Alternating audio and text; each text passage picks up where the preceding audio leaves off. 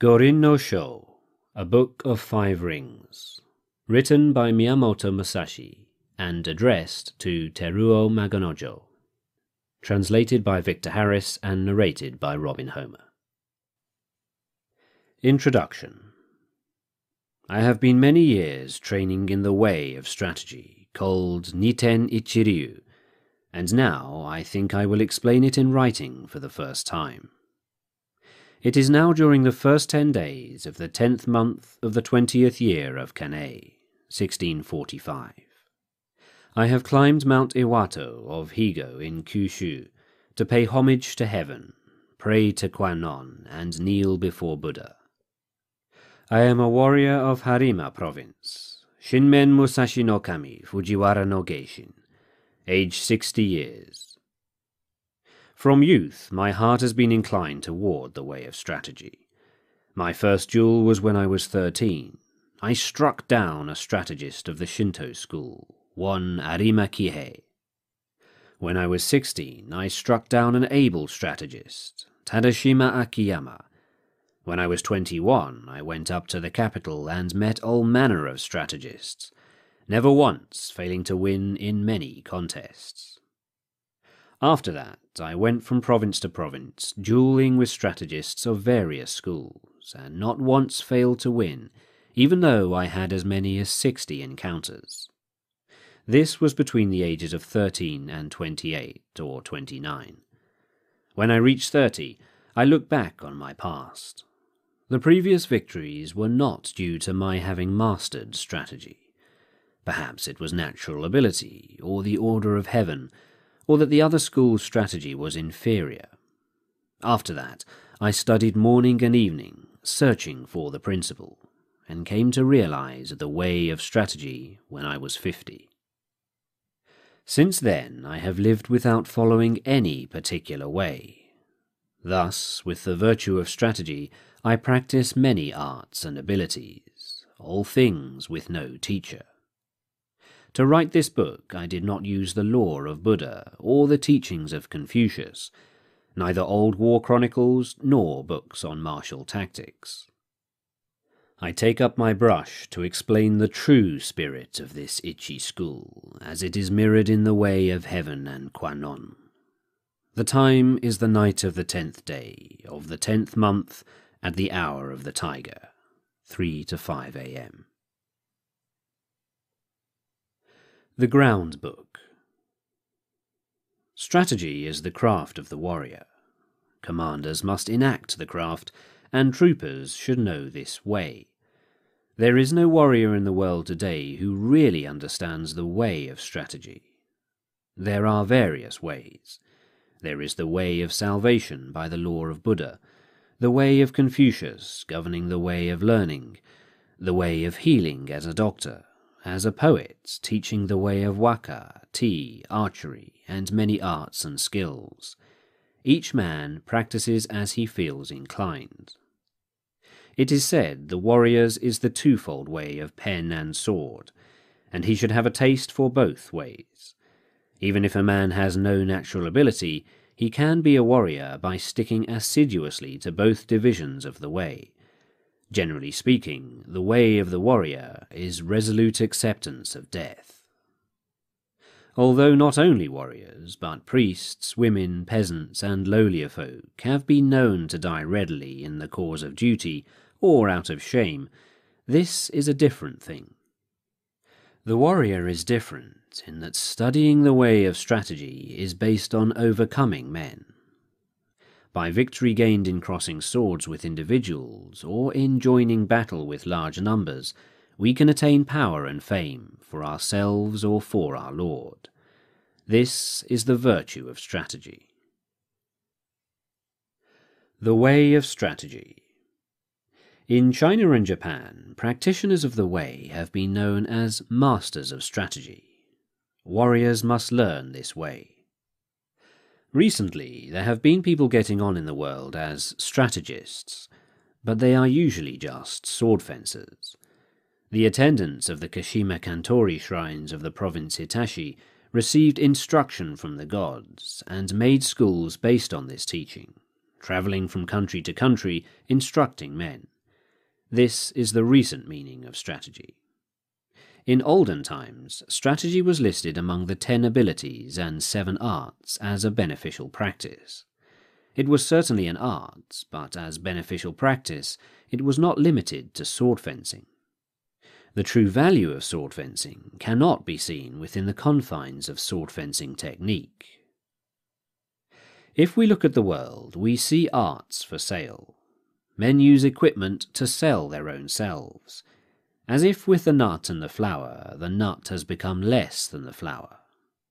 In this kind of way of strategy, both those teaching and those learning the way are concerned with colouring and showing off their technique, trying to hasten the bloom of the flower. They speak of this dojo and that dojo. They are looking for profit. Someone once said, "Immature strategy is the cause of grief." That was a true saying. There are 4 ways in which men pass through life: as gentlemen, farmers, artisans, and merchants.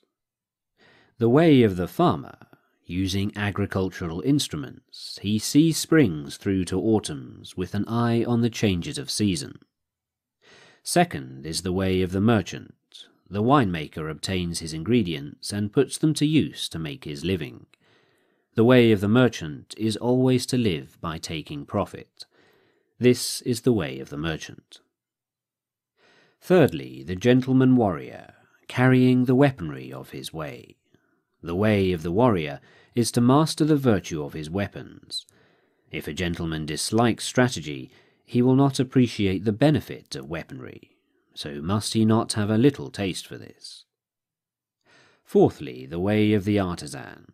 The way of the carpenter is to become proficient in the use of his tools, first to lay his plans with a true measure, and then perform his work according to plan. Thus he passes through life.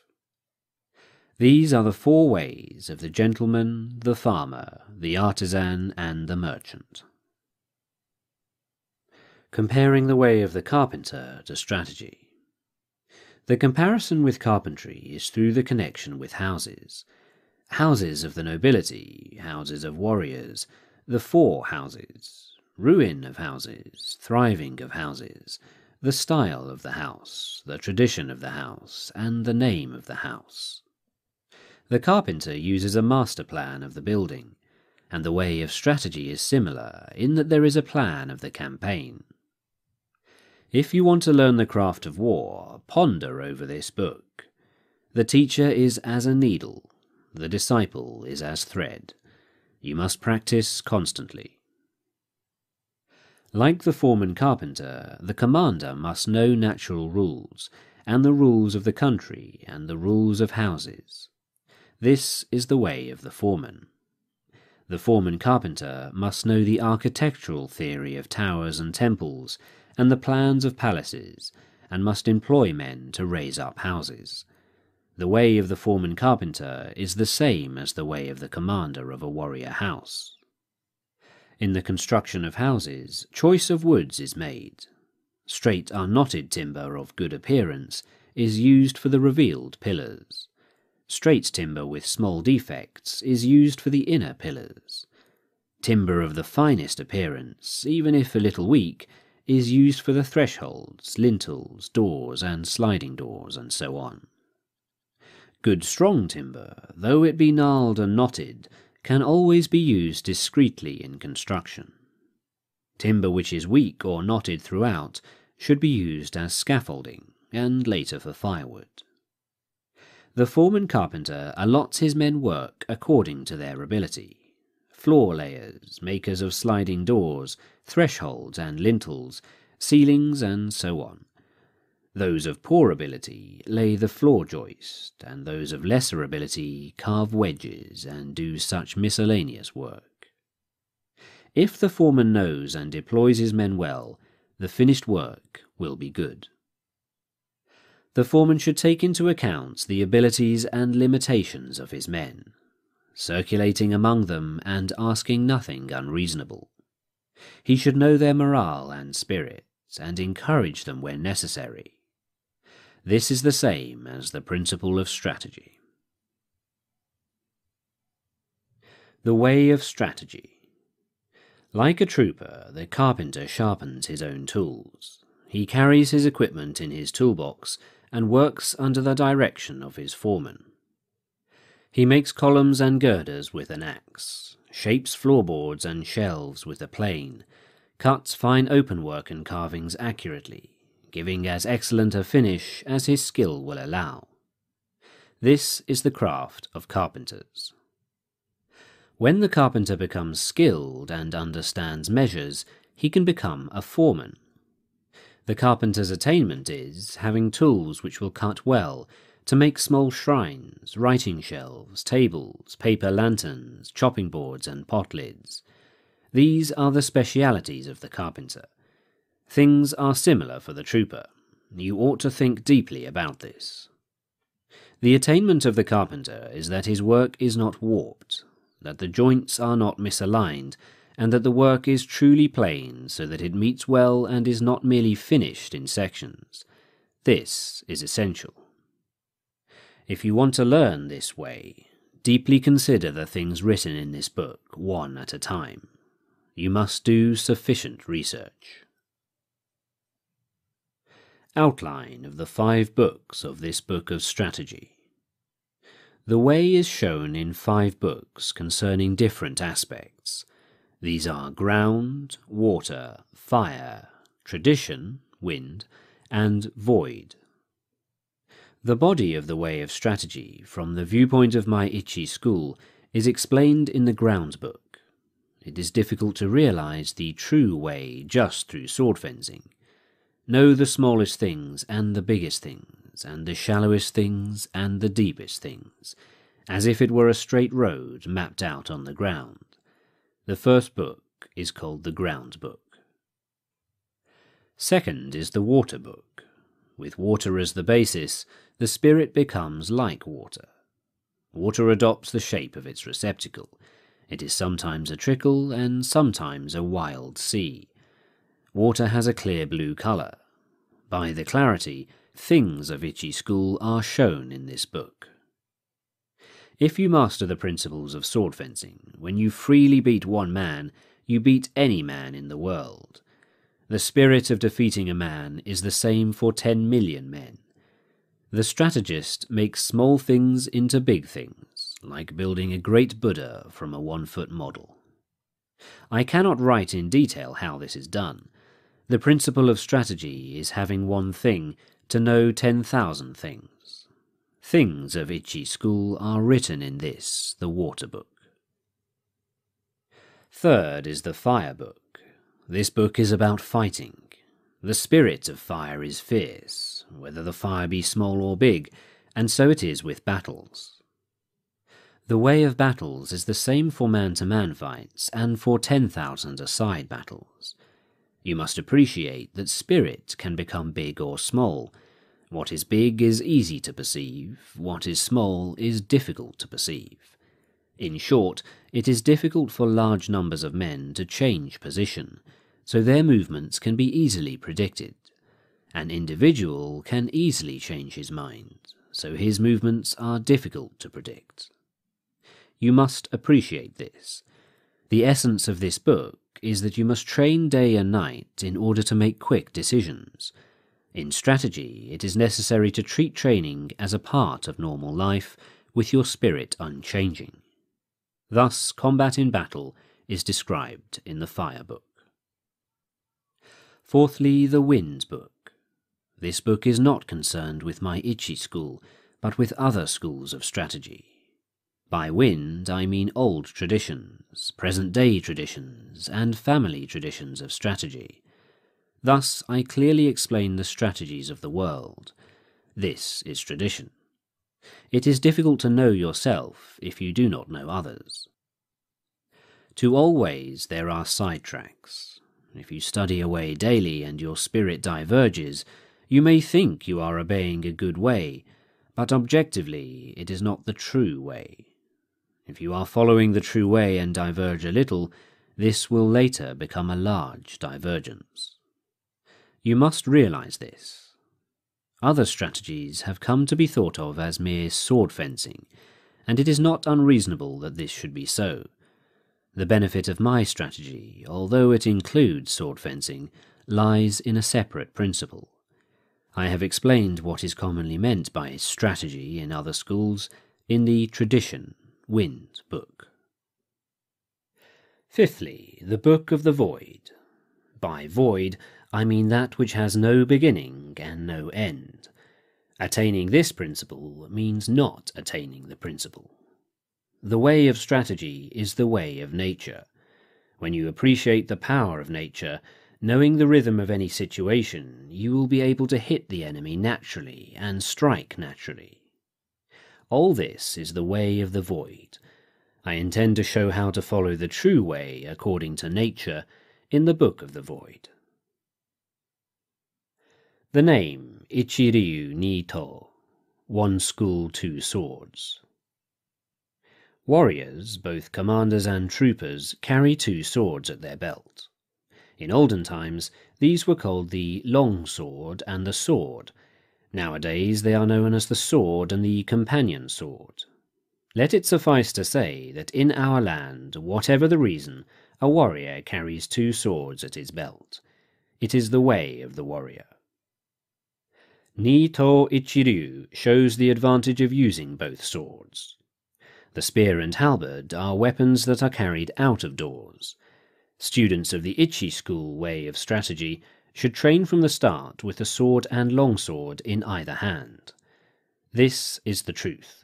When you sacrifice your life, you must make fullest use of your weaponry. It is false not to do so, and to die with a weapon yet undrawn. If you hold a sword with both hands, it is difficult to wield it freely to left and right, so my method is to carry the sword in one hand. This does not apply to large weapons such as the spear or halberd, but swords and companion swords can be carried in one hand. It is encumbering to hold a sword in both hands when you are on horseback, when running on uneven roads, on swampy ground, muddy rice fields, stony ground, or in a crowd of people. To hold the long sword in both hands is not the true way, for if you carry a bow or spear or other arms in your left hand, you have only one hand free for using the long sword. However, when it is difficult to cut an enemy down with one hand, you must use both hands. It is not difficult to wield a sword in one hand. The way to learn this is to train with two long swords, one in each hand. It will seem difficult at first, but everything is difficult at first.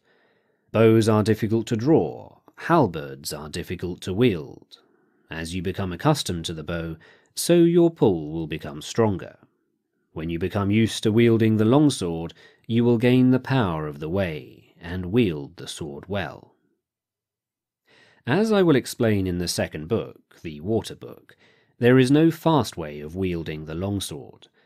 The longsword should be wielded broadly, and the companion sword closely.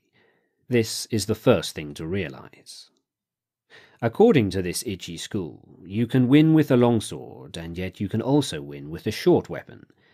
In short, the way of the Ichi school is the spirit of winning, whatever the weapon and whatever its size. It is better to use two swords rather than one when you are fighting in a crowd, and especially if you want to take a prisoner. These things cannot be explained in detail. From one thing know 10,000 things. When you attain the way of strategy, there will not be one thing you cannot see. You must study hard. The benefit of the two characters reading strategy. Masters of the longsword are called strategists. As for the other military arts, those who master the bow are called archers, those who master the spear are called spearmen, those who master the gun are called marksmen, those who master the halberd are called halberdiers. But we do not call masters of the way of the longsword longswordsmen, nor do we speak of companion swordsmen. Because bows, guns, spears and halberds are all warriors' equipment, they are certainly part of strategy. To master the virtue of the longsword is to govern the world and oneself. Thus the longsword is the basis of strategy. The principle is strategy by means of the longsword. If he attains the virtue of the longsword, one man can beat 10 men. Just as one man can beat 10, so 100 men can beat 1,000, and 1,000 men can beat 10,000. In my strategy, one man is the same as 10,000, so this strategy is the complete warrior's craft. The way of the warrior does not include other ways, such as Confucianism, Buddhism, certain traditions, artistic accomplishments, and dancing. But even though these are not part of the way, if you know the way broadly, you will see it in everything. Men must polish their particular way. The benefit of weapons in strategy. There is a time and place for use of weapons. The best use of the companion sword is in a confined space, or when you are engaged closely with an opponent. The longsword can be used effectively in all situations. The halberd is inferior to the spear on the battlefield. With the spear, you can take the initiative. The halberd is defensive. In the hands of one of two men of equal ability, the spear gives a little extra strength. Spear and halberd both have their uses, but neither is very beneficial in confined spaces. They cannot be used for taking a prisoner. They are essentially weapons for the field. Anyway, if you learn indoor techniques, you will think narrowly and forget the true way. Thus you will have difficulty in actual encounters. The bow is tactically strong at the commencement of battles, especially battles on a moor, as it is possible to shoot quickly from among the spearmen. However, it is unsatisfactory in sieges or when the enemy is more than 40 yards away. For this reason, there are nowadays few traditional schools of archery. There is little use nowadays for this kind of skill. From inside fortifications, the gun has no equal among weapons. It is the supreme weapon on the field before the ranks clash, but once swords are crossed, the gun becomes useless. One of the virtues of the bow is that you can see the arrows in flight and correct your aim accordingly, whereas gunshot cannot be seen. You must appreciate the importance of this. Just as a horse must have endurance and no defects, so it is with weapons. Horses should walk strongly, and swords and companion swords should cut strongly. Spears and halberds must stand up to heavy use. Bows and guns must be sturdy. Weapons should be hardy rather than decorative. You should not have a favourite weapon. To become over-familiar with one weapon is as much a fault as not knowing it sufficiently well. You should not copy others, but use weapons which you can handle properly. It is bad for commanders and troops to have likes and dislikes. These are things you must learn thoroughly. Timing in strategy. There is timing in everything. Timing in strategy cannot be mastered without a great deal of practice.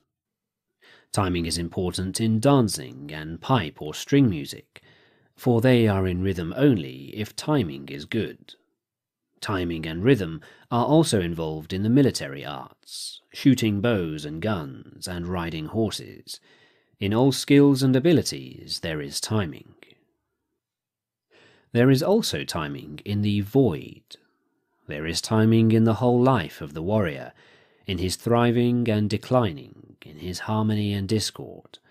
Similarly, there is timing in the way of the merchant, in the rise and fall of capital. All things entail rising and falling timing. You must be able to discern this. In strategy, there are various timing considerations. From the outset you must know the applicable timing and the inapplicable timing, and from among the large and small things and the fast and slow timings, find the relevant timing, first seeing the distance timing and the background timing. This is the main thing in strategy. It is especially important to know the background timing, Otherwise your strategy will become uncertain. You win in battles with the timing in the void, born of the timing of cunning by knowing the enemy's timing, and this using a timing which the enemy does not expect. All the 5 books are chiefly concerned with timing. You must train sufficiently to appreciate all this.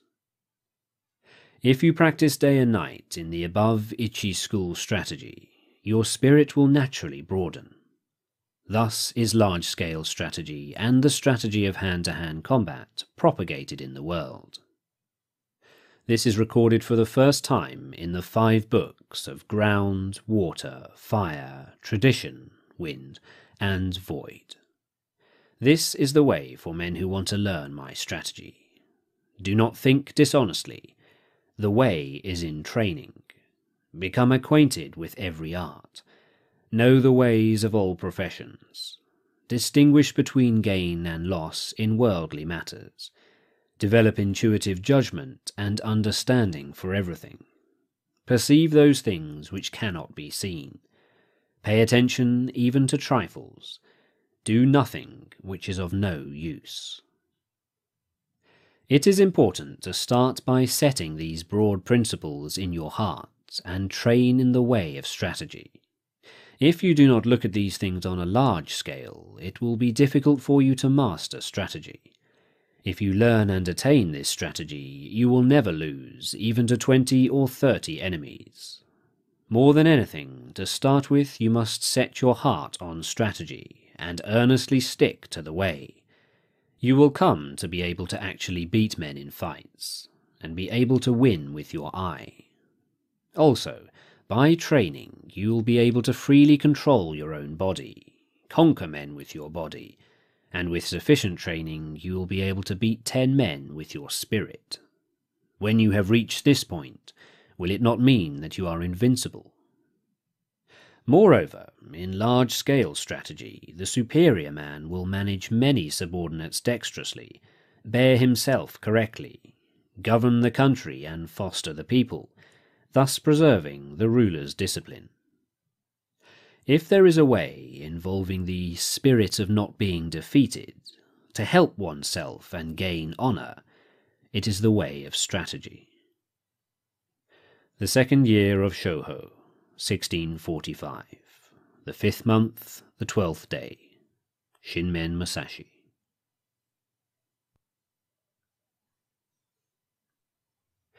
The Water Book.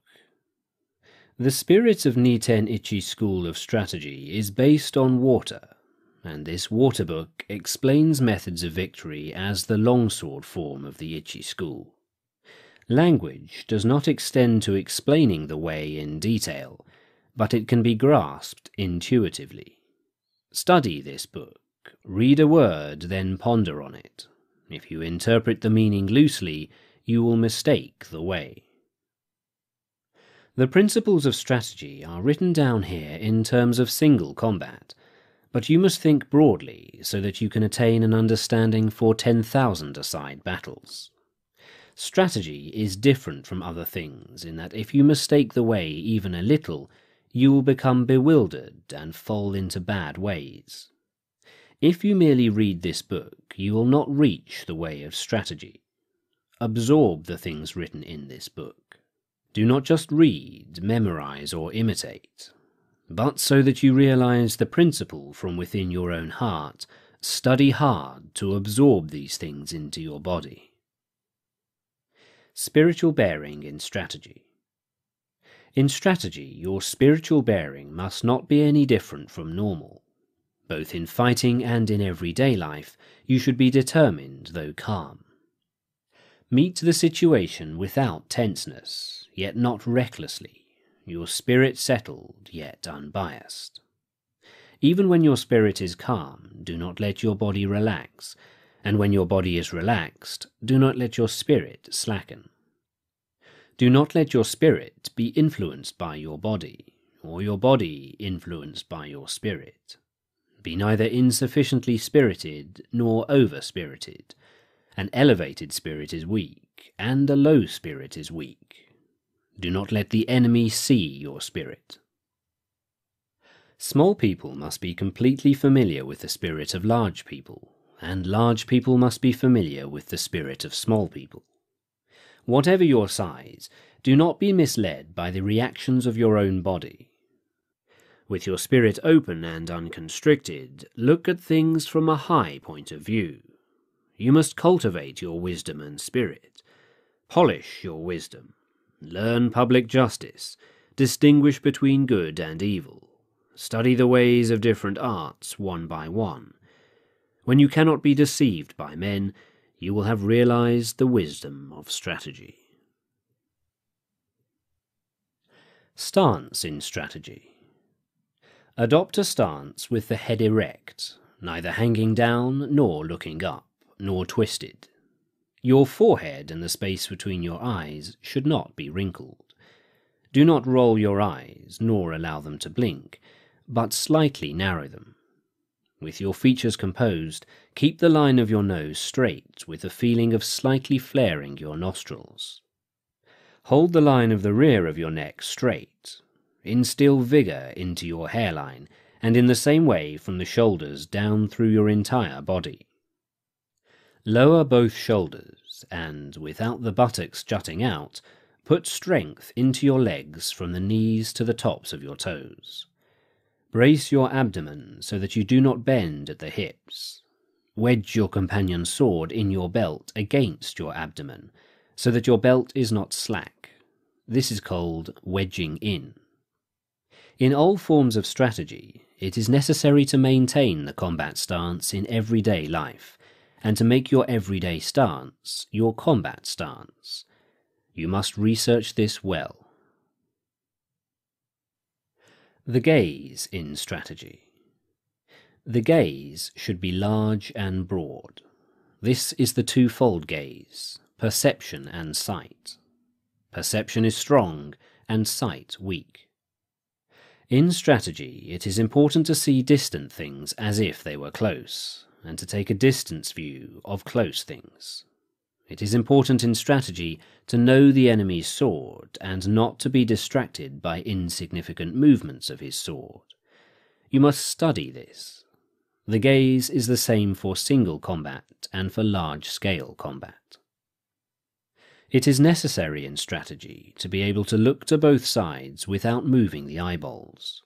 You cannot master this ability quickly. Learn what is written here. Use this gaze in everyday life, and do not vary it, whatever happens. Holding the longsword. Grip the longsword with a rather floating feeling in your thumb and forefinger, with the middle finger neither tight nor slack, and with the last two fingers tight. It is bad to have play in your hands. When you take up a sword, you must feel intent on cutting the enemy. As you cut an enemy, you must not change your grip, and your hands must not cower. When you dash the enemy's sword aside or ward it off, or force it down, you must slightly change the feeling in your thumb and forefinger. Above all, you must be intent on cutting the enemy in the way you grip the sword. The grip for combat and for sword testing is the same. There is no such thing as a man-cutting grip. Generally, I dislike fixedness in both longswords and hands. Fixedness means a dead hand. Pliability is a living hand. You must bear this in mind. Footwork. With the tips of your toes somewhat floating, tread firmly with your heels. Whether you move fast or slow, with large or small steps, your feet must always move as in normal walking. I dislike the three walking methods known as jumping foot, floating foot, and fixed steps. So-called yin-yang foot is important to the way. Yin-yang foot means not moving only one foot. It means moving your feet left-right and right-left when cutting, withdrawing, or warding off a cut. You should not move one foot preferentially. The 5 attitudes. The 5 attitudes are upper, middle, lower, right side, and left side. These are the 5.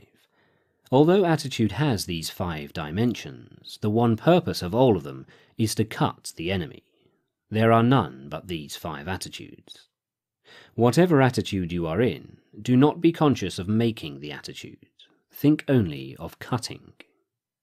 Your attitude should be large or small according to the situation. Upper, lower, and middle attitudes are decisive. Left and right side attitudes are fluid. Left and right attitudes should be used if there is an obstruction overhead or to one side. The decision to use left or right depends on the place. The essence of the way is this. To understand attitude, you must thoroughly understand the middle attitude. The middle attitude is the heart of the attitudes. If we look at strategy on a broad scale, the middle attitude is the seat of the commander, with the other 4 attitudes following the commander. You must appreciate this. The way of the longsword. Knowing the way of the longsword means we can wield with 2 fingers the sword that we usually carry. If we know the path of the sword well, we can wield it easily. If you try to wield the longsword quickly, you will mistake the way. To wield the longsword well, you must wield it calmly. If you try to wield it quickly, like a folding fan or a short sword, you will err by using short sword chopping. You cannot cut a man with a longsword using this method. When you have cut downwards with the longsword, lift it straight upwards. When you have cut sideways, return the sword along a sideways path. Return the sword in a reasonable way, always stretching the elbows broadly. Wield the sword strongly. This is the way of the longsword. If you learn to use the 5 approaches of my strategy, you will be able to wield a sword well. You must train constantly. The 5 approaches. The first approach is the middle attitude. Confront the enemy with the point of your sword against his face. When he attacks, dash the sword to the right and ride it. Or, when the enemy attacks, deflect the point of his sword by hitting downwards. Keep your longsword where it is, and as the enemy renews the attack, cut his arms from below. This is the first method. The 5 approaches are this kind of thing. You must train repeatedly using a longsword in order to learn them.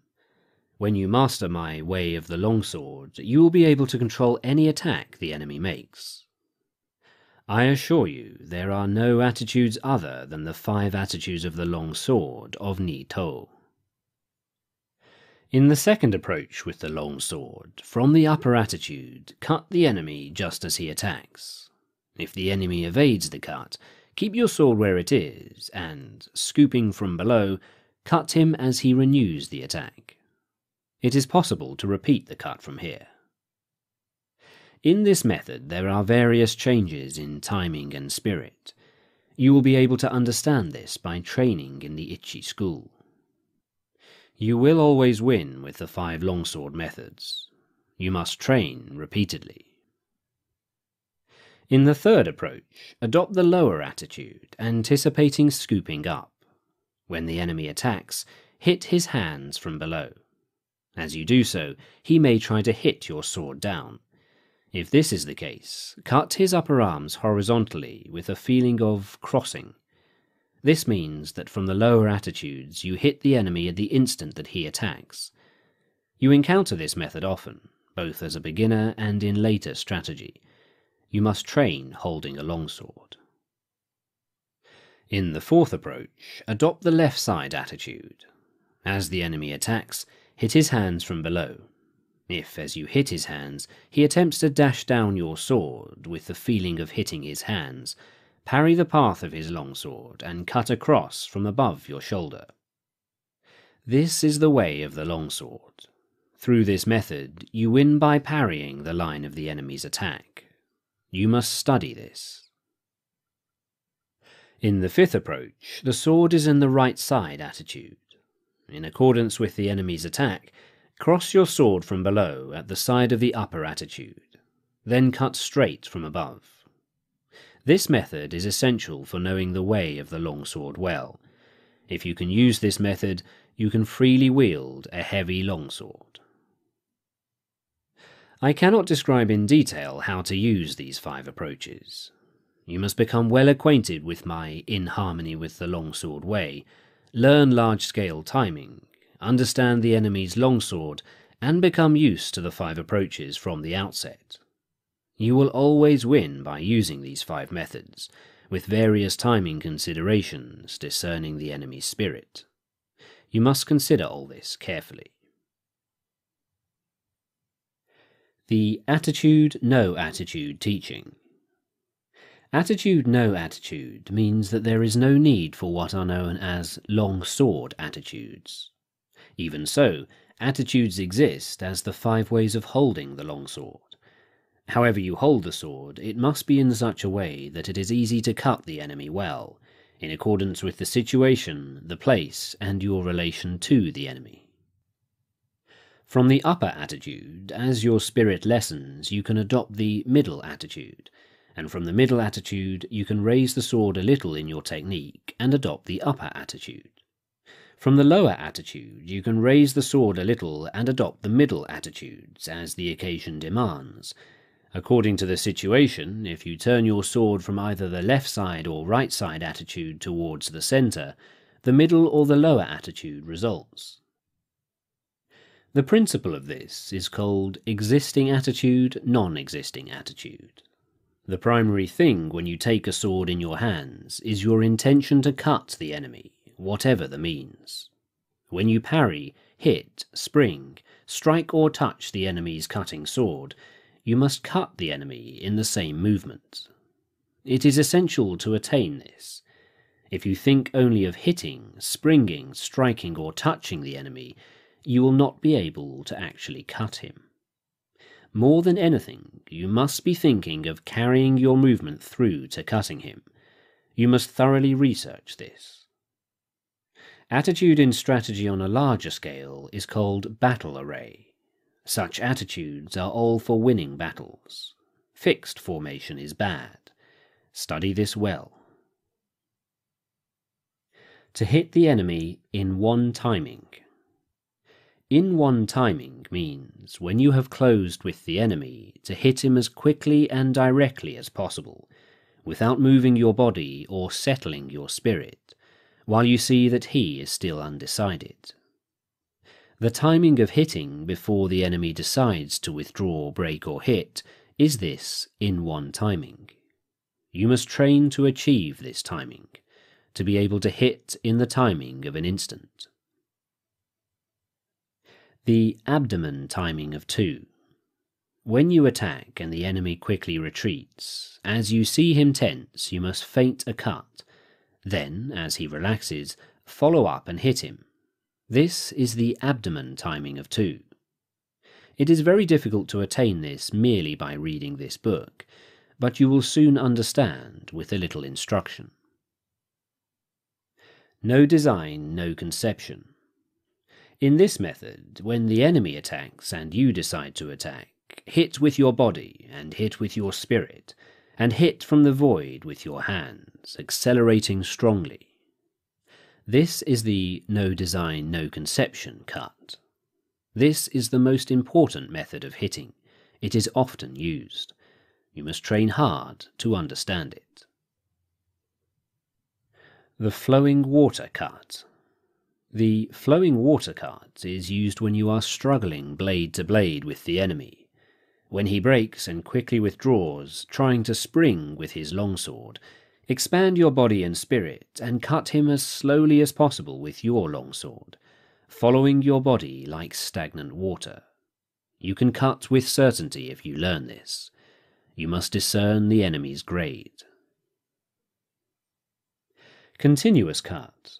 When you attack and the enemy also attacks and your swords spring together, in one action cut his head, hands and legs. When you cut several places with one sweep of the longsword, it is the continuous cut. You must practice this cut. It is often used. With detailed practice, you should be able to understand it. The fire and stones cut. The fire and stones cut means that when the enemy's longsword and your longsword clash together, you cut as strongly as possible without raising the sword even a little. This means cutting quickly with the hands, body and legs, all three cutting strongly. If you train well enough, you will be able to strike strongly. The red leaves cut. The red leaves cut means knocking down the enemy's sword. The spirit should be getting control of his sword. When the enemy is in a longsword attitude in front of you and intent on cutting, hitting and parrying, you should strongly hit the enemy's sword with the fire and stones cut, perhaps in the design of the no design, no conception cut. If you then beat down the point of his sword with a sticky feeling, he will necessarily drop the sword. If you practice this cut, it becomes easy to make the enemy drop his sword. You must train repetitively. The body in place of the longsword, also the longsword in place of the body. Usually we move the body and sword at the same time to cut the enemy. However, according to the enemy's cutting method, you can dash against him with your body first, and afterwards cut with the sword. If his body is immovable, you can cut first with the longsword, but generally you hit first with the body and then cut with the longsword. You must research this well and practice hitting. Cut and slash. To cut and slash are two different things. Cutting, whatever form of cutting it is decisive, with a resolute spirit. Slashing is nothing more than touching the enemy. Even if you slash strongly, and even if the enemy dies instantly, it is slashing. When you cut, your spirit is resolved. You must appreciate this. If you first slash the enemy's hands or legs, you must then cut strongly. Slashing is in spirit the same as touching. When you realize this, they become indistinguishable. Learn this well. Chinese monkey's body. The Chinese monkey's body is the spirit of not stretching out your arms. The spirit is to get in quickly, without in the least extending your arms, before the enemy cuts. If you are intent upon not stretching out your arms, you are effectively far away. The spirit is to go in with your whole body. When you come to within arm's reach, it becomes easy to move your body in. You must research this well. Glue and lacquer emulsion body. The spirit of glue and lacquer emulsion body is to stick to the enemy and not separate from him.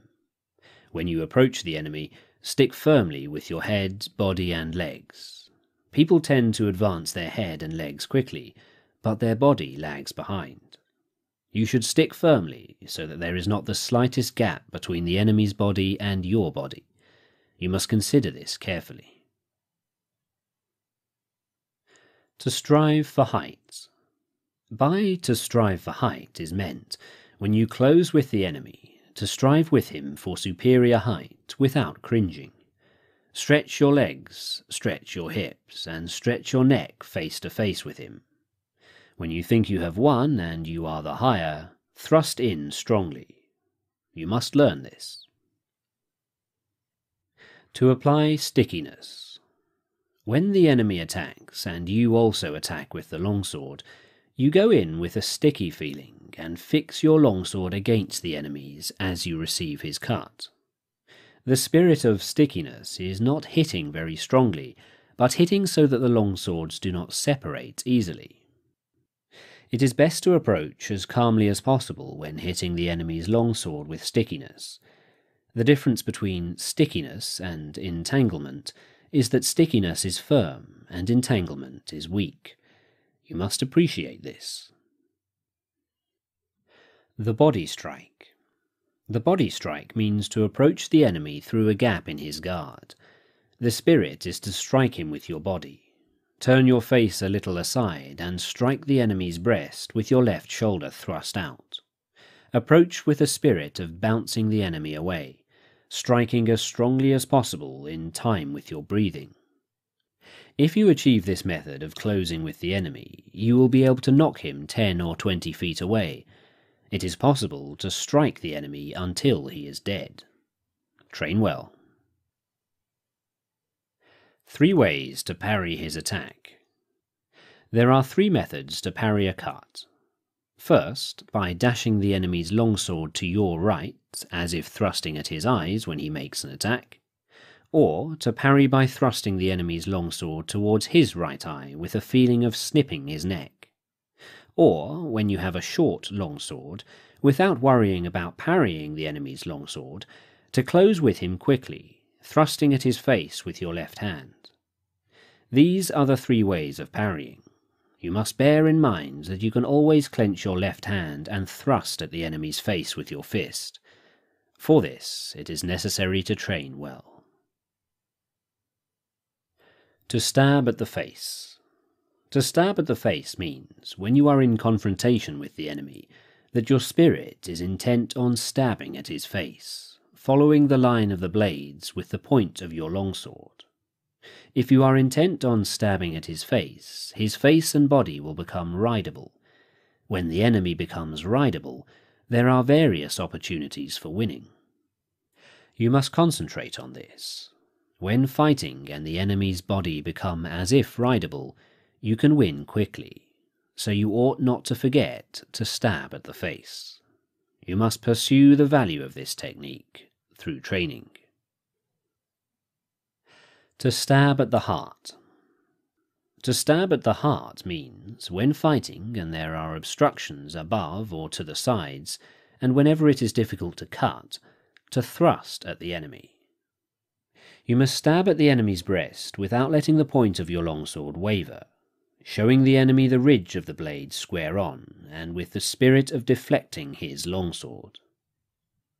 The spirit of this principle is often useful when we become tired or for some reason our longsword will not cut. You must understand the application of this method. To scold, tut-tut. Scold means that when the enemy tries to countercut as you attack, you countercut again from below as if thrusting at him, trying to hold him down. With very quick timing you cut, scolding the enemy. Thrust up, tut, and cut, tut. This timing is encountered time and time again in exchanges of blows. The way to scold, tut, tut, is to time the cut simultaneously with raising your longsword as if to thrust the enemy. You must learn this through repetitive practice. The smacking parry. By smacking parry is meant that when you clash swords with the enemy, you meet his attacking cut on your longsword with a ti-dum rhythm, smacking his sword and cutting him. The spirit of the smacking parry is not parrying or smacking strongly, but smacking the enemy's sword in accordance with his attacking cut, primarily intent on quickly cutting him. If you understand the timing of smacking, however hard your long swords clash together, your sword point will not be knocked back even a little. You must research sufficiently to realize this. There are many enemies. There are many enemies applies when you are fighting one against many. Draw both sword and companion sword and assume a wide-stretched left and right attitude. The spirit is to chase the enemies around from side to side, even though they come from all four directions. Observe their attacking order, and go to meet first those who attack first. Sweep your eyes around broadly, carefully examining the attacking order, and cut left and right alternately with your swords. Waiting is bad. Always quickly reassume your attitudes to both sides. Cut the enemies down as they advance, crushing them in the direction from which they attack. Whatever you do, you must drive the enemies together, as if tying a line of fishes, and when they are seen to be piled up, cut them down strongly, without giving them room to move. The advantage when coming to blows. You can know how to win through strategy with the longsword, but it cannot be clearly explained in writing. You must practice diligently in order to understand how to win. Oral tradition. The true way of strategy is revealed in the longsword. 1 cut. You can win with certainty with the spirit of 1 cut. It is difficult to attain this if you do not learn strategy well. If you train well in this way, strategy will come from your heart and you will be able to win at will. You must train diligently. Direct communication. The spirit of direct communication is how the true way of the Nito Ichi school is received and handed down. Oral tradition. Teach your body strategy. Recorded in the above book is an outline of Ichi school sword fighting. To learn how to win with the longsword in strategy, first learn the 5 approaches and the 5 attitudes, and absorb the way of the longsword naturally in your body. You must understand spirit and timing, handle the longsword naturally, and move body and legs in harmony with your spirit. Whether beating 1 man or 2, you will then know values in strategy. Study the contents of this book, taking 1 item at a time, and through fighting with enemies, you will gradually come to know the principle of the way. Deliberately, with a patient spirit, absorb the virtue of all this, from time to time raising your hand in combat. Maintain this spirit whenever you cross swords with an enemy. Step by step, walk the 1,000-mile road. Study strategy over the years and achieve the spirit of the warrior. Today is victory over yourself of yesterday. Tomorrow is your victory over lesser men. Next, in order to beat more skillful men, train according to this book, not allowing your heart to be swayed along a sidetrack. If you attain this way of victory, then you will be able to beat several tens of men. What remains is sword fighting ability, which you can attain in battles and duels. The 2nd year of Shouho, the 12th day of the 5th month, 1645. Shinmen Musashi. The Fire Book. In this, the Fire Book of the Nito Ichi School of Strategy, I describe fighting as fire. In the first place, people think narrowly about the benefit of strategy. By using only their fingertips, they only know the benefit of 3 of the 5 inches of the wrist. They let a contest be decided, as with the folding fan, merely by the span of their forearms. They specialize in the small matter of dexterity, learning such trifles as hand and leg movements with the bamboo practice sword. In my strategy, the training for killing enemies is done by way of many contests, fighting for survival, discovering the meaning of life and death, learning the way of the sword, judging the strength of attacks, and understanding the way of the edge and ridge of the sword. You cannot profit from small techniques, particularly when full armor is worn. My way of strategy is the sure method to win when fighting for your life 1 man against 5 or 10. There is nothing wrong with the principle 1 man can beat 10, so 1,000 men can beat 10,000. You must research this. Of course, you cannot assemble 1,000 or 10,000 men for everyday training, but you can become a master of strategy by training alone with a sword, so that you can understand the enemy's strategies, his strength and resources, and come to appreciate how to apply strategy to beat 10,000 enemies. Any man who wants to master the essence of my strategy must research diligently, training morning and evening. Thus can he polish his skill, become free from self, and realize extraordinary ability. He will come to possess miraculous power. This is the practical result of strategy. Depending on the place. Examine your environment. Stand in the sun.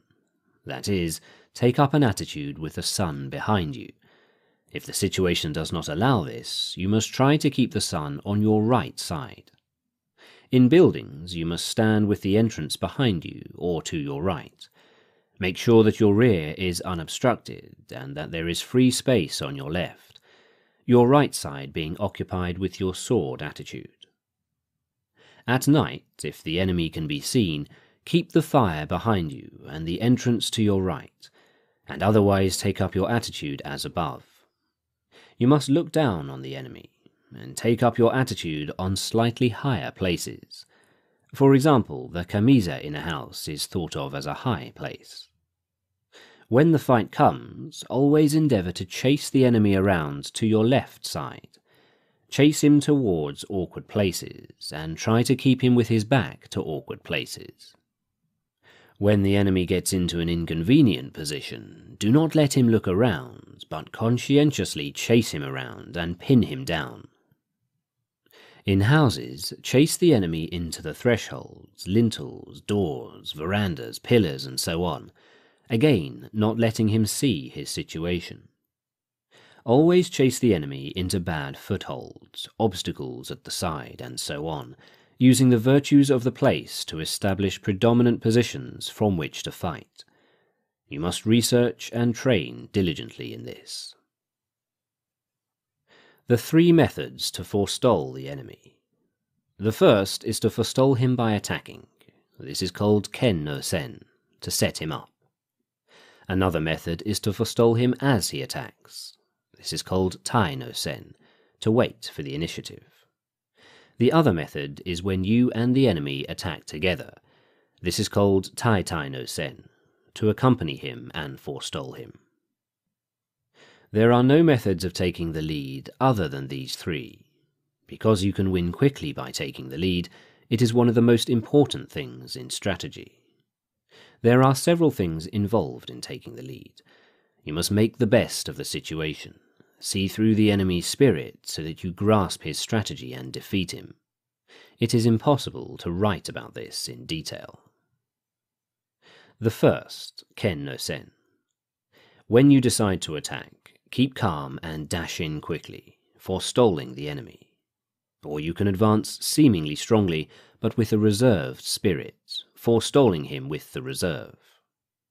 Alternatively, advance with as strong a spirit as possible, and when you reach the enemy, move with your feet a little quicker than normal, unsettling him and overwhelming him sharply. Or, with your spirit calm, attack with a feeling of constantly crushing the enemy from first to last. The spirit is to win in the depths of the enemy. These are all ken no sen. The second, tai no sen. When the enemy attacks, remain undisturbed, but feign weakness. As the enemy reaches you, suddenly move away, indicating that you intend to jump aside. Then dash in, attacking strongly, as soon as you see the enemy relax. This is one way. Or, as the enemy attacks, attack more strongly, taking advantage of the resulting disorder in his timing to win. This is the tai no sen principle. The third, tai no sen. When the enemy makes a quick attack, you must attack strongly and calmly. Aim for his weak point as he draws near, and strongly defeat him. Or, if the enemy attacks calmly, you must observe his movement, and, with your body rather floating, join in with his movements as he draws near. Move quickly and cut him strongly. This is tai no sen. These things cannot be clearly explained in words. You must research what is written here. In these 3 ways of forestalling, you must judge the situation. This does not mean that you always attack first, but if the enemy attacks first, you can lead him around. In strategy, you have effectively won when you forestall the enemy, so you must train well to attain this. To hold down a pillow. To hold down a pillow means not allowing the enemy's head to rise. In contests of strategy, it is bad to be led about by the enemy. You must always be able to lead the enemy about. Obviously, the enemy will also be thinking of doing this, but he cannot forestall you if you do not allow him to come out. In strategy, you must stop the enemy as he attempts to cut. You must push down his thrust and throw off his hold when he tries to grapple. This is the meaning of to hold down a pillow. When you have grasped this principle, whatever the enemy tries to bring about in the fight, you will see in advance and suppress it. The spirit is to check his attack at the syllable at. When he jumps, check his advance at the syllable j, and check his cut at k. The important thing in strategy is to suppress the enemy's useful actions, but allow his useless actions. However, doing this alone is defensive. First, you must act according to the way. Suppress the enemy's techniques, foiling his plans, and thence command him directly. When you can do this, you will be a master of strategy. You must train well and research holding down a pillow. Crossing at a ford. Crossing at a ford means, for example, crossing the sea at a strait, or crossing over 100 miles of broad sea at a crossing place. I believe this crossing at a ford occurs often in a man's lifetime. It means setting sail even though your friends stay in harbour, knowing the route, knowing the soundness of your ship and the favour of the day. When all the conditions are met, and there is perhaps a favourable wind or a tailwind, then set sail. If the wind changes within a few miles of your destination, you must row across the remaining distance without sail. If you attain this spirit, it applies to everyday life. You must always think of crossing at a ford. In strategy also, it is important to cross at a ford.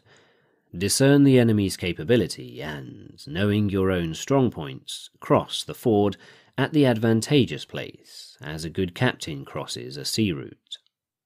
If you succeed in crossing at the best place, you may take your ease. To cross at a ford means to attack the enemy's weak points and to put yourself in an advantageous position. This is how to win in large-scale strategy. The spirit of crossing at a ford is necessary in both large and small-scale strategy. You must research this well. To know the times. To know the times means to know the enemy's disposition in battle. Is it flourishing or waning? By observing the spirit of the enemy's men and getting the best position, you can work out the enemy's disposition and move your men accordingly. You can win through this principle of strategy, fighting from a position of advantage. When in a duel, you must forestall the enemy and attack when you have first recognized his school of strategy, perceived his quality and his strong and weak points.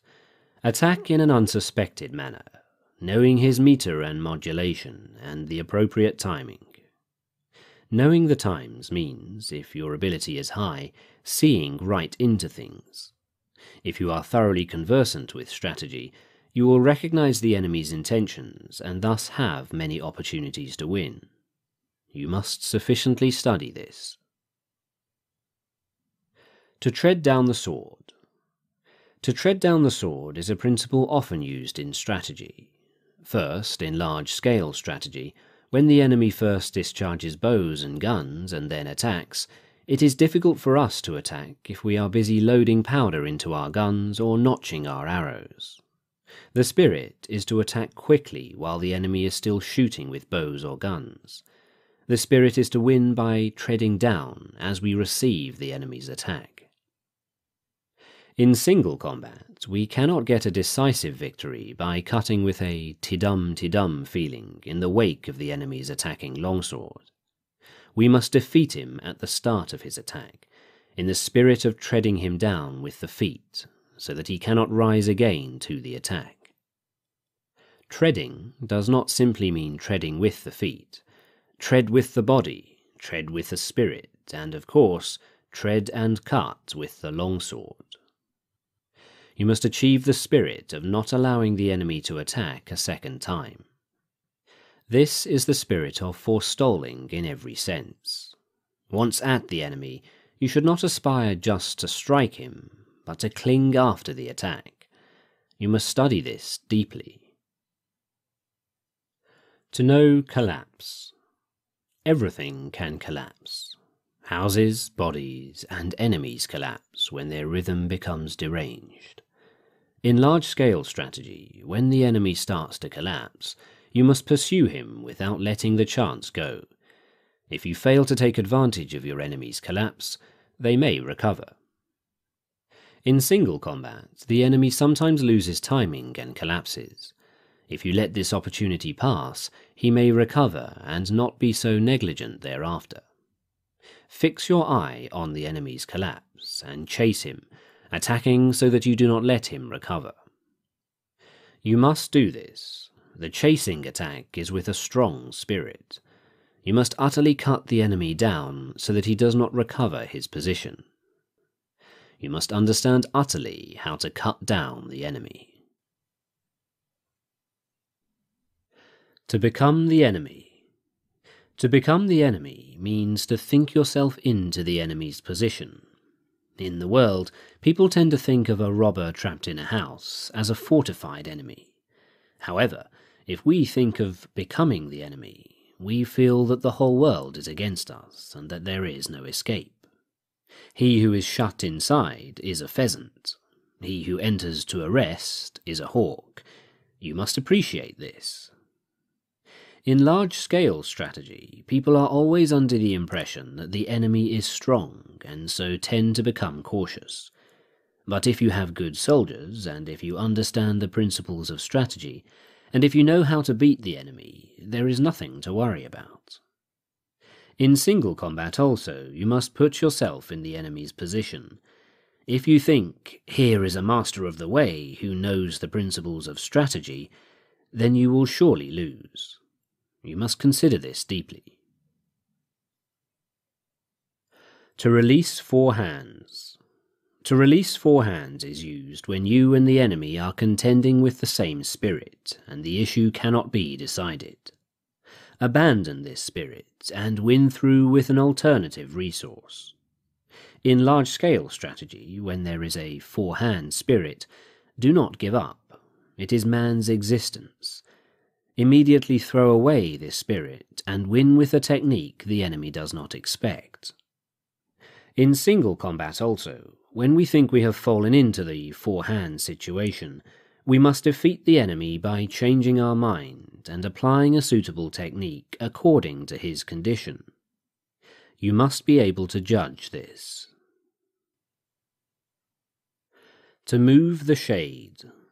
To move the shade is used when you cannot see the enemy's spirit. In large-scale strategy, when you cannot see the enemy's position, indicate that you are about to attack strongly, to discover his resources. It is easy then to defeat him with a different method once you see his resources. In single combat, if the enemy takes up a rear or side attitude of the longsword so that you cannot see his intention, make a feint attack, and the enemy will show his longsword, thinking he sees your spirit. Benefiting from what you are shown, you can win with certainty. If you are negligent, you will miss the timing. Research this well. To hold down a shadow. Holding down a shadow is used when you can see the enemy's attacking spirit. In large-scale strategy, when the enemy embarks on an attack, if you make a show of strongly suppressing his technique, he will change his mind. Then, altering your spirit, defeat him by forestalling him with a void spirit. Or, in single combat, hold down the enemy's strong intention with a suitable timing, and defeat him by forestalling him with this timing. You must study this well. To pass on. Many things are said to be passed on. Sleepiness can be passed on, and yawning can be passed on. Time can be passed on also.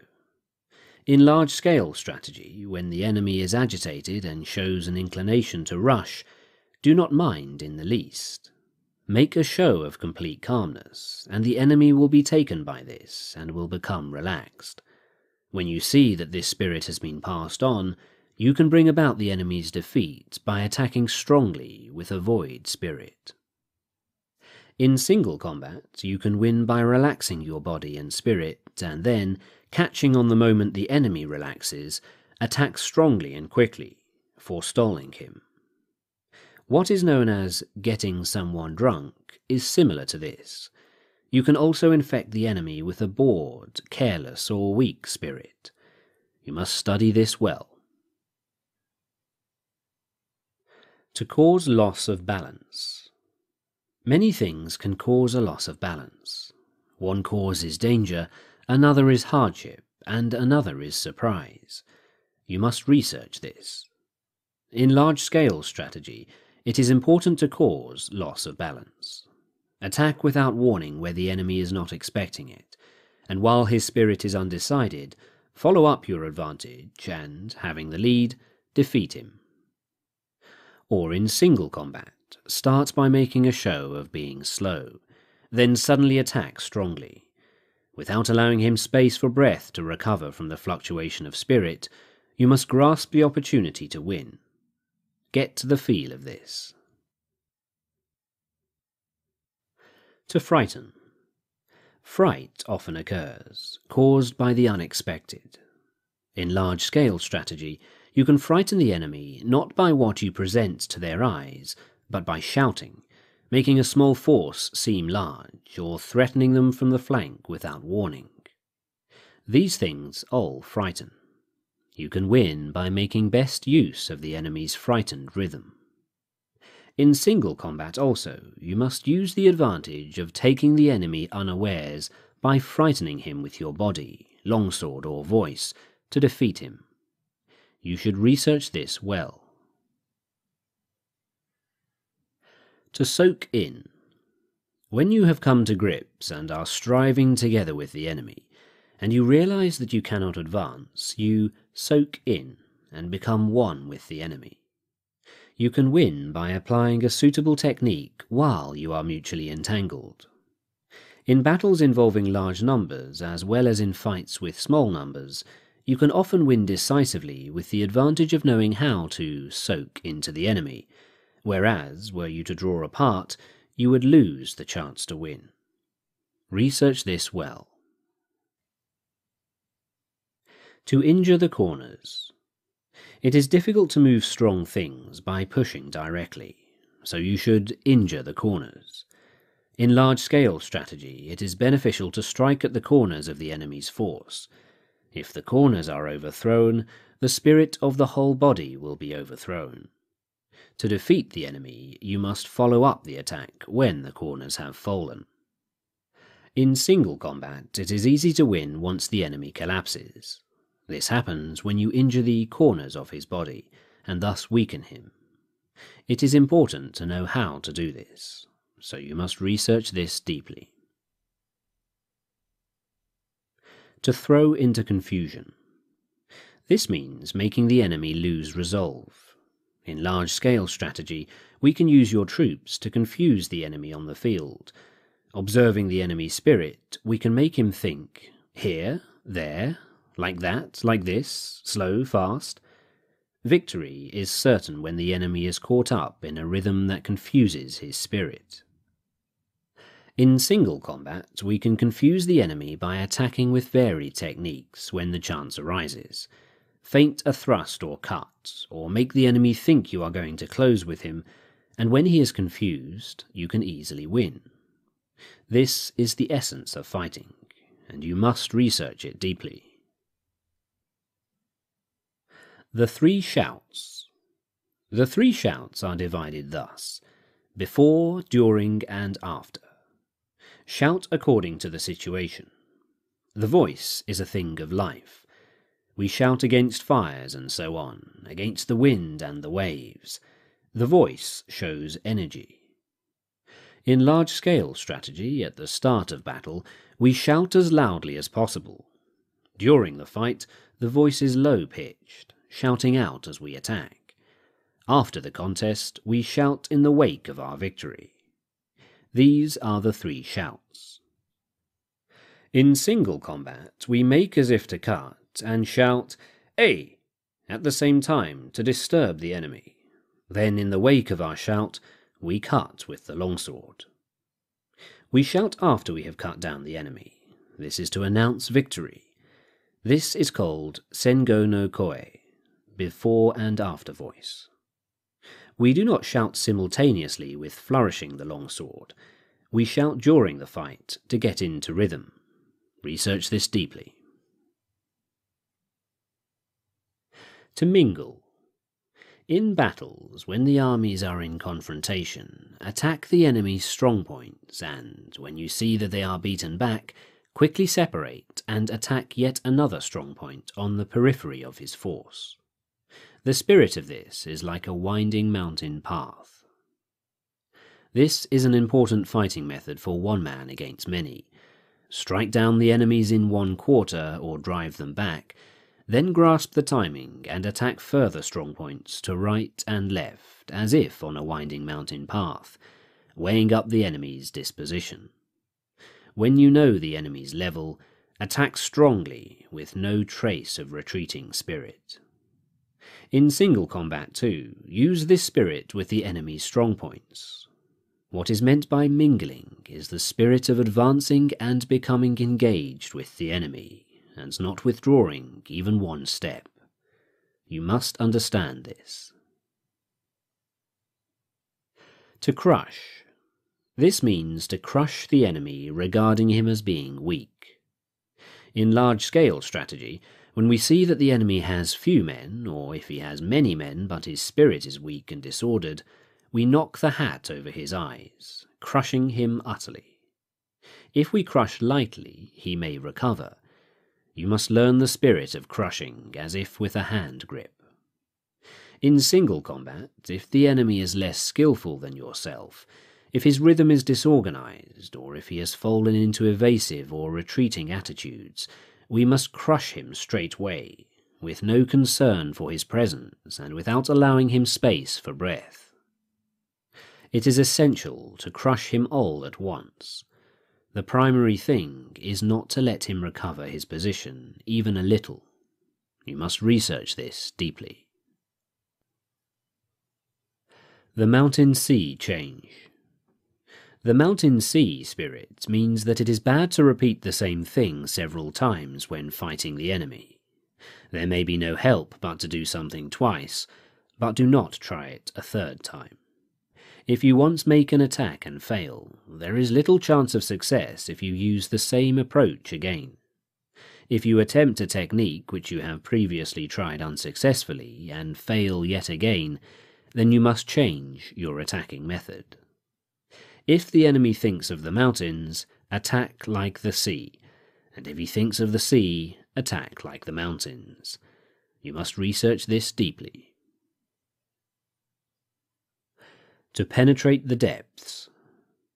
When we are fighting with the enemy, even when it can be seen that we can win on the surface with the benefit of the way, if his spirit is not extinguished, he may be beaten superficially, yet undefeated in spirit deep inside.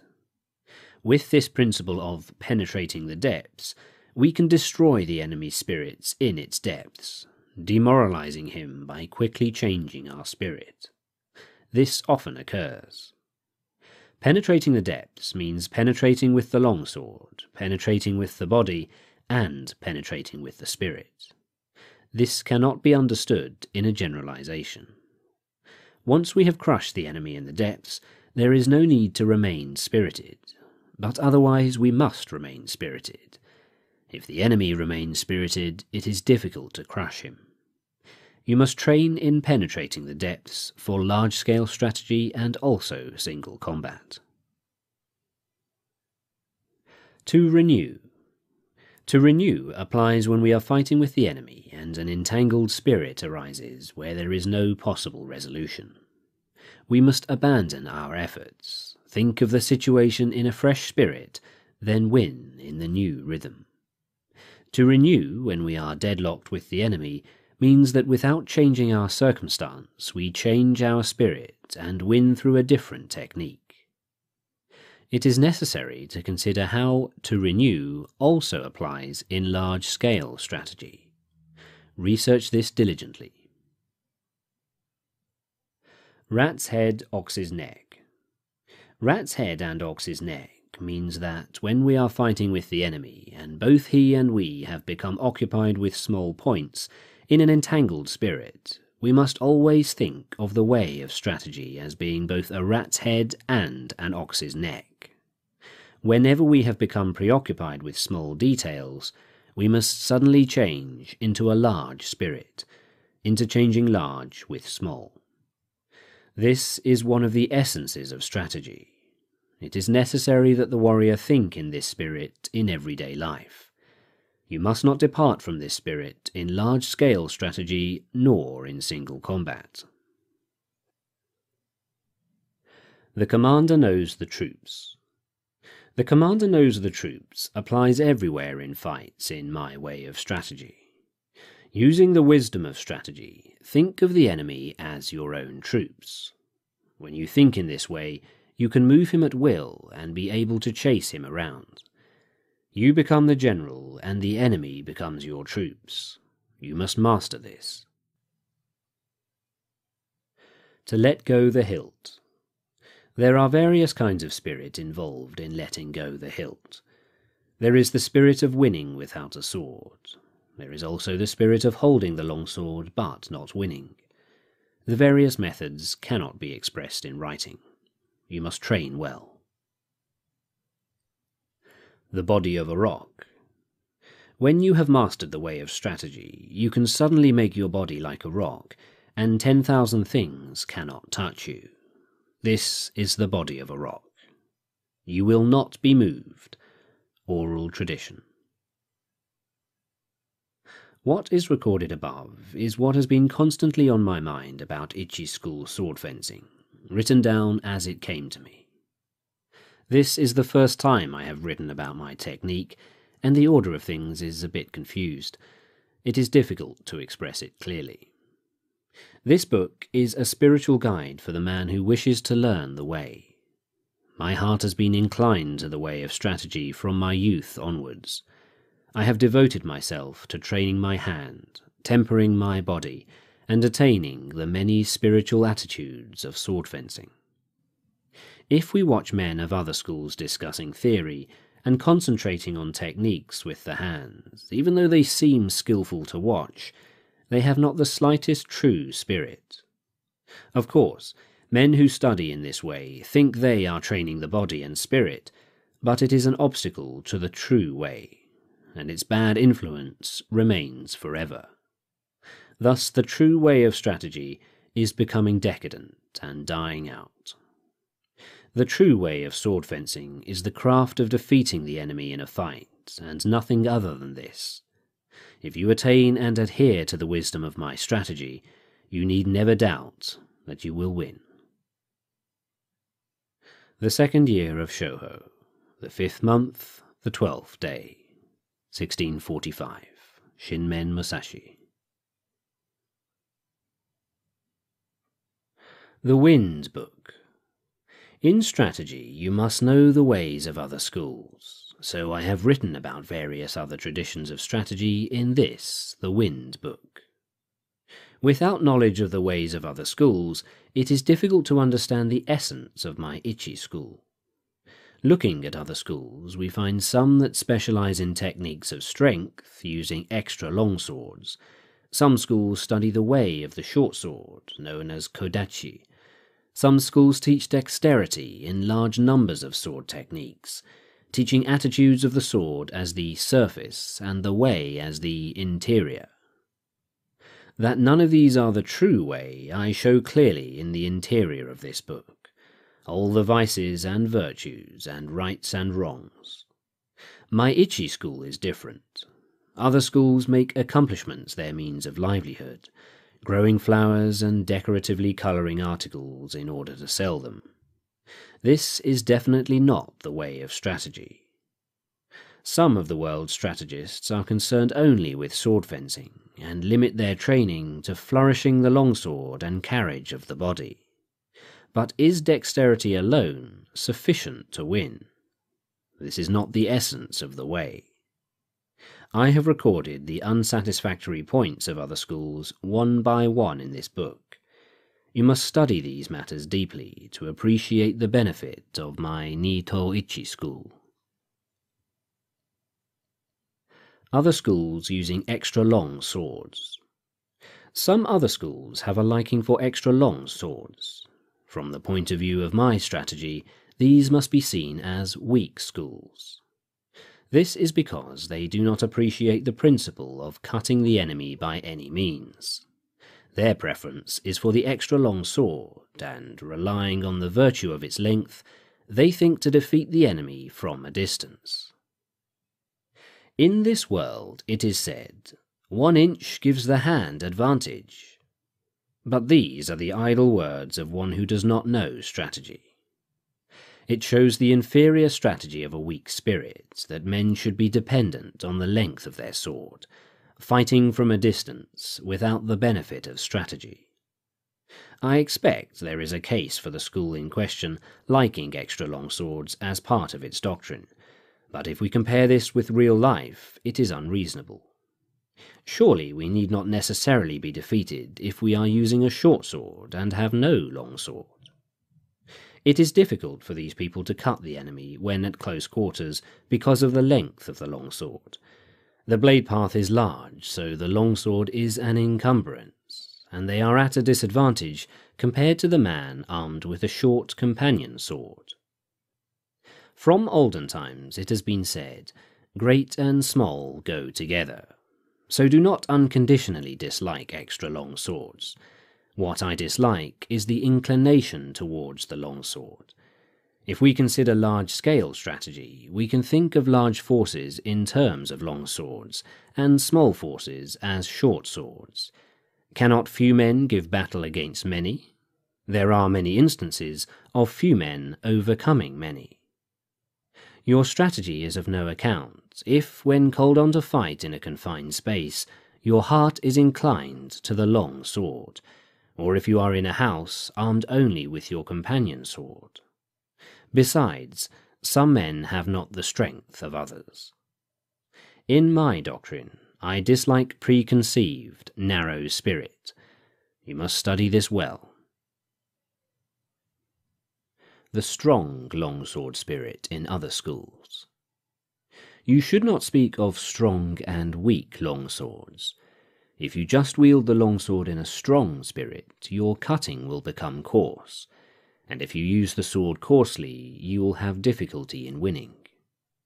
If you are concerned with the strength of your sword, you will try to cut unreasonably strongly, and you will not be able to cut at all. It is also bad to try to cut strongly when testing the sword. Whenever you cross swords with an enemy, you must not think of cutting him either strongly or weakly.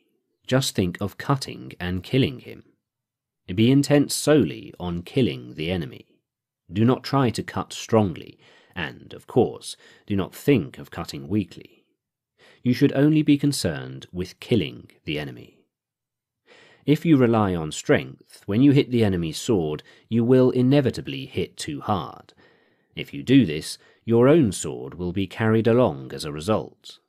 Thus the saying, "the strongest hand wins," has no meaning. In large-scale strategy, if you have a strong army and are relying on strength to win, but the enemy also has a strong army, the battle will be fierce. This is the same for both sides. Without the correct principle, the fight cannot be won. The spirit of my school is to win through the wisdom of strategy, paying no attention to trifles. Study this well. Use of the shorter longsword in other schools. Using a shorter longsword is not the true way to win.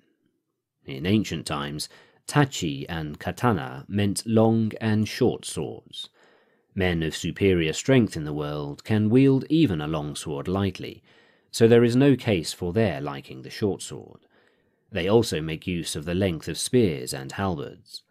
Some men use a shorter longsword with the intention of jumping in and stabbing the enemy at the unguarded moment when he flourishes his sword. This inclination is bad. To aim for the enemy's unguarded moment is completely defensive and undesirable at close quarters with the enemy.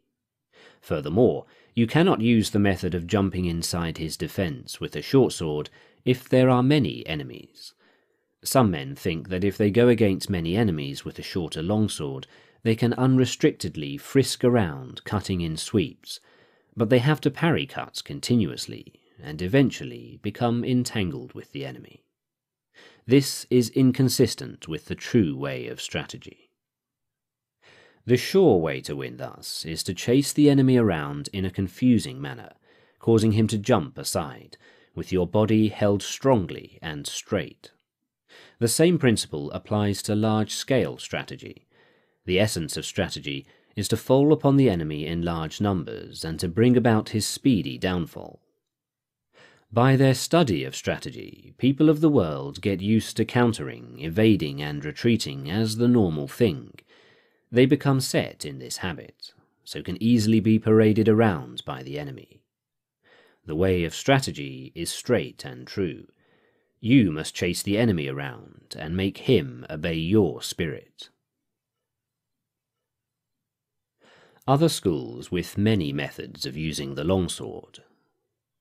I think it is held in other schools that there are many ways of using the longsword in order to gain the admiration of beginners. This is selling the way. It is a vile spirit in strategy. The reason for this is that to deliberate over many ways of cutting down a man is an error. To start with, killing is not the way of mankind. Killing is the same for people who know about fighting and for those who do not. It is the same for women or children, and there are not many different methods. We can speak of different tactics such as stabbing and mowing down, but none other than these. Anyway, cutting down the enemy is the way of strategy, and there is no need for many refinements of it. Even so, according to the place, your longsword may be obstructed above or to the sides, and you will need to hold your sword in such a manner that it can be used. There are 5 methods in 5 directions. Methods apart from these 5, hand twisting, body bending, jumping out, and so on, to cut the enemy, are not the true way of strategy. In order to cut the enemy, you must not make twisting or bending cuts. This is completely useless. In my strategy, I bear my spirit and body straight, and cause the enemy to twist and bend. The necessary spirit is to win by attacking the enemy when his spirit is warped. You must study this well. Use of attitudes of the longsword in other schools. Placing a great deal of importance on the attitudes of the longsword is a mistaken way of thinking. What is known in the world as attitude applies when there is no enemy. The reason is that this has been a precedent since ancient times, that there should be no such thing as "this is the modern way to do it" dueling. You must force the enemy into inconvenient situations.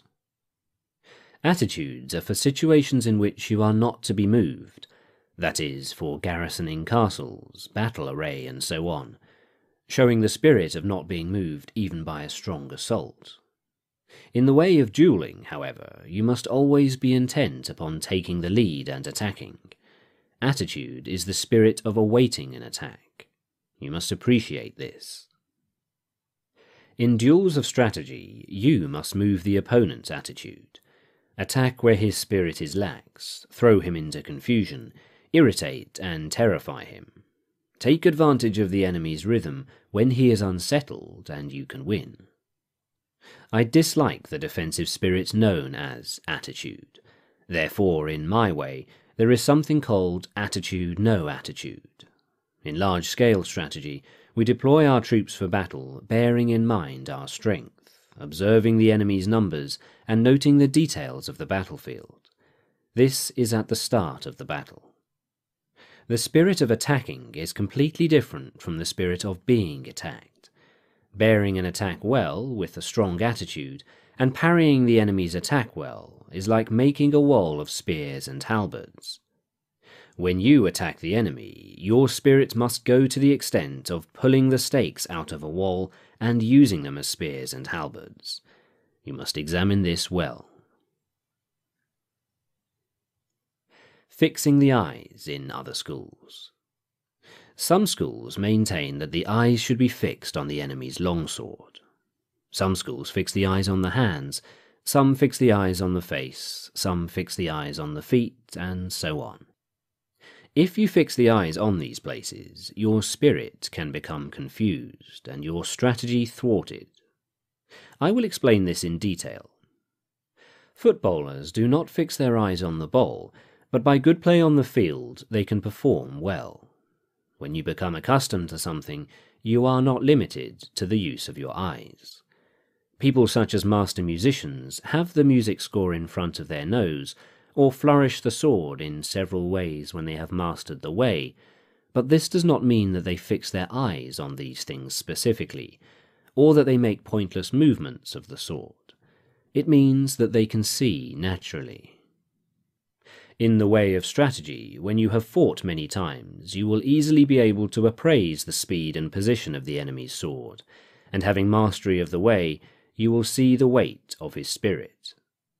In strategy, fixing the eyes means gazing at the man's heart. In large-scale strategy, the area to watch is the enemy's strength. Perception and sight are the two methods of seeing. Perception consists of concentrating strongly on the enemy's spirit, observing the condition of the battlefield, fixing the gaze strongly, seeing the progress of the fight and the changes of advantage. This is the sure way to win. In single combat, you must not fix the eyes on details. As I said before, if you fix your eyes on details and neglect important things, your spirit will become bewildered, and victory will escape you. Research this principle well, and train diligently. Use of the feet in other schools. There are various methods of using the feet. Floating foot, jumping foot, springing foot, treading foot, crow's foot, and such nimble walking methods. From the point of view of my strategy, these are all unsatisfactory. I dislike floating foot because the feet always tend to float during the fight.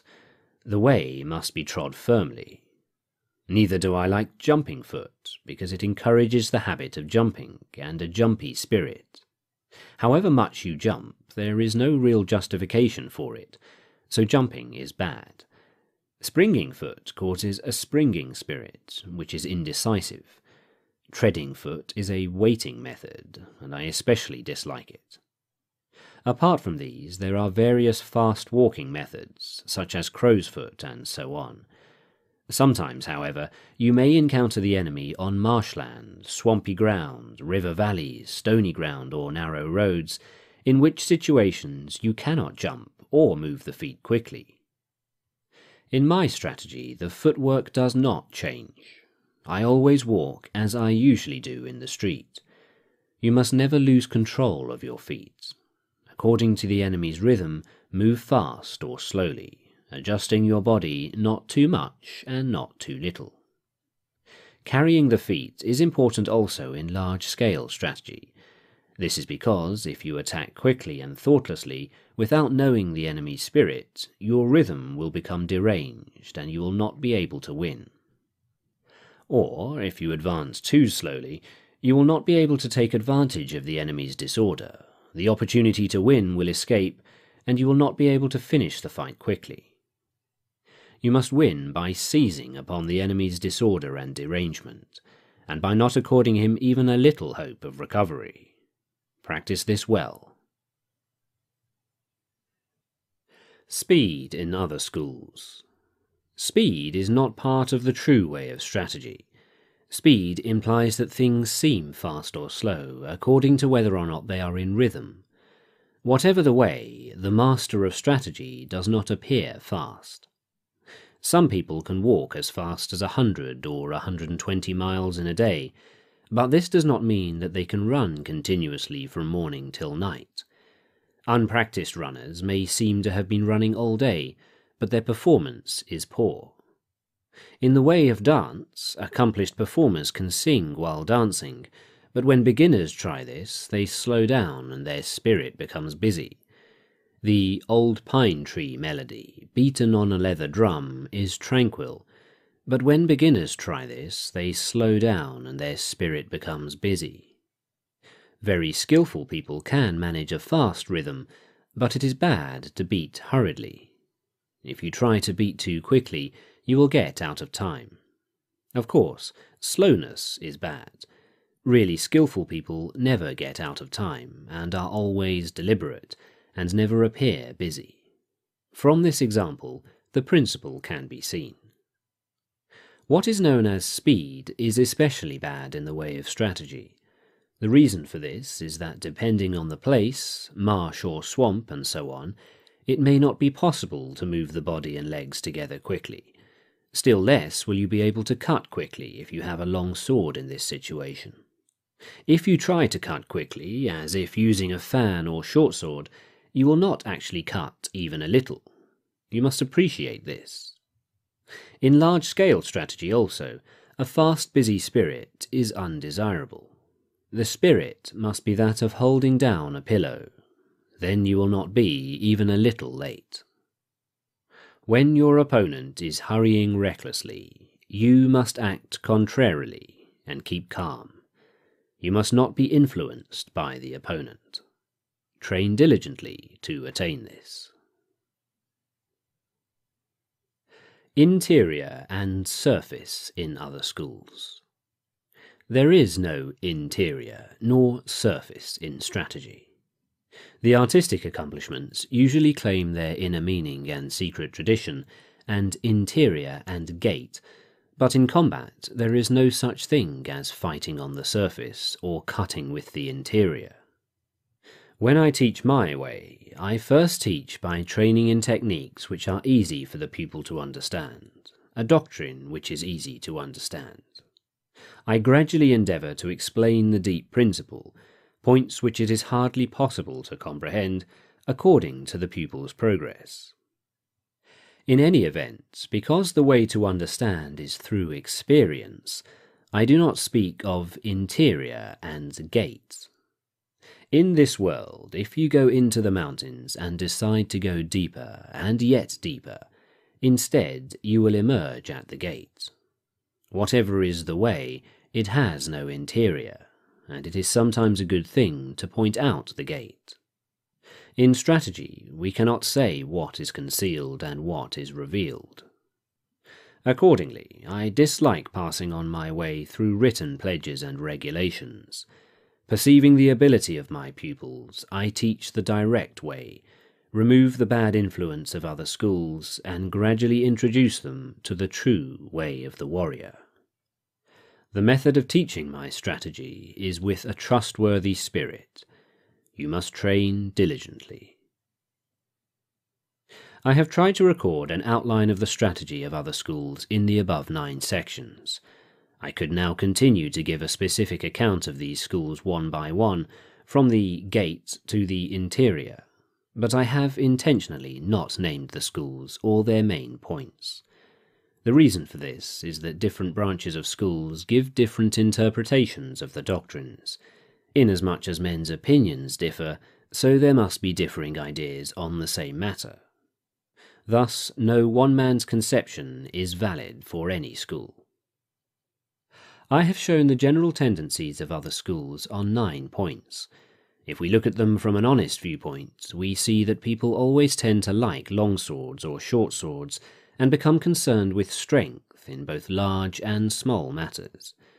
You can see why I do not deal with the gates of other schools. In my Ichi school of the longsword, there is neither gate nor interior. There is no inner meaning in sword attitudes.